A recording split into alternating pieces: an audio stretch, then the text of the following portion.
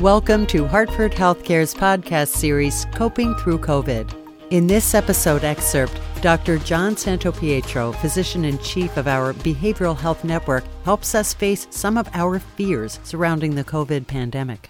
Dr. Santopietro, can you help us tap in a bit to our fear, how to mitigate that response, or perhaps when to face it head-on, if that's appropriate? What I would say about fear, first of all, it's great that you brought it up, because if we deny it, there is that thing, I think, the more you try to deny a feeling, the more you drive the feeling. So this is not a time when we should be telling ourselves or anyone else that there's no room for fear, that there's no room for anxiety. That's one of the reasons that a lecture doesn't on stress, I think, is not exactly what people need right now. But I think it also is important to think about, well, how do we deal with fear? And I'll tell you what I observe, because people are doing it a day in and day out here.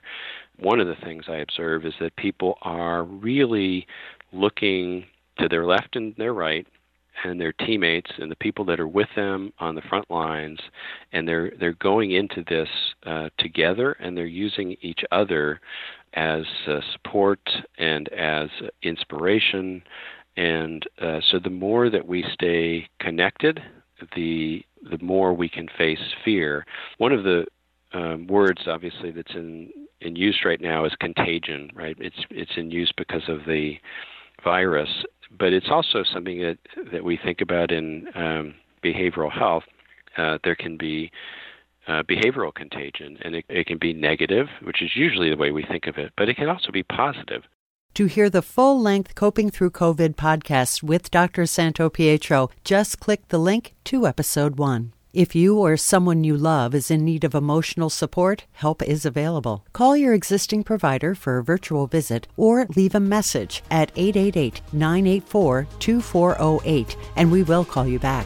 I'm Anne Rondepierre. Thanks for listening to Hartford Healthcare's podcast series, Coping Through COVID.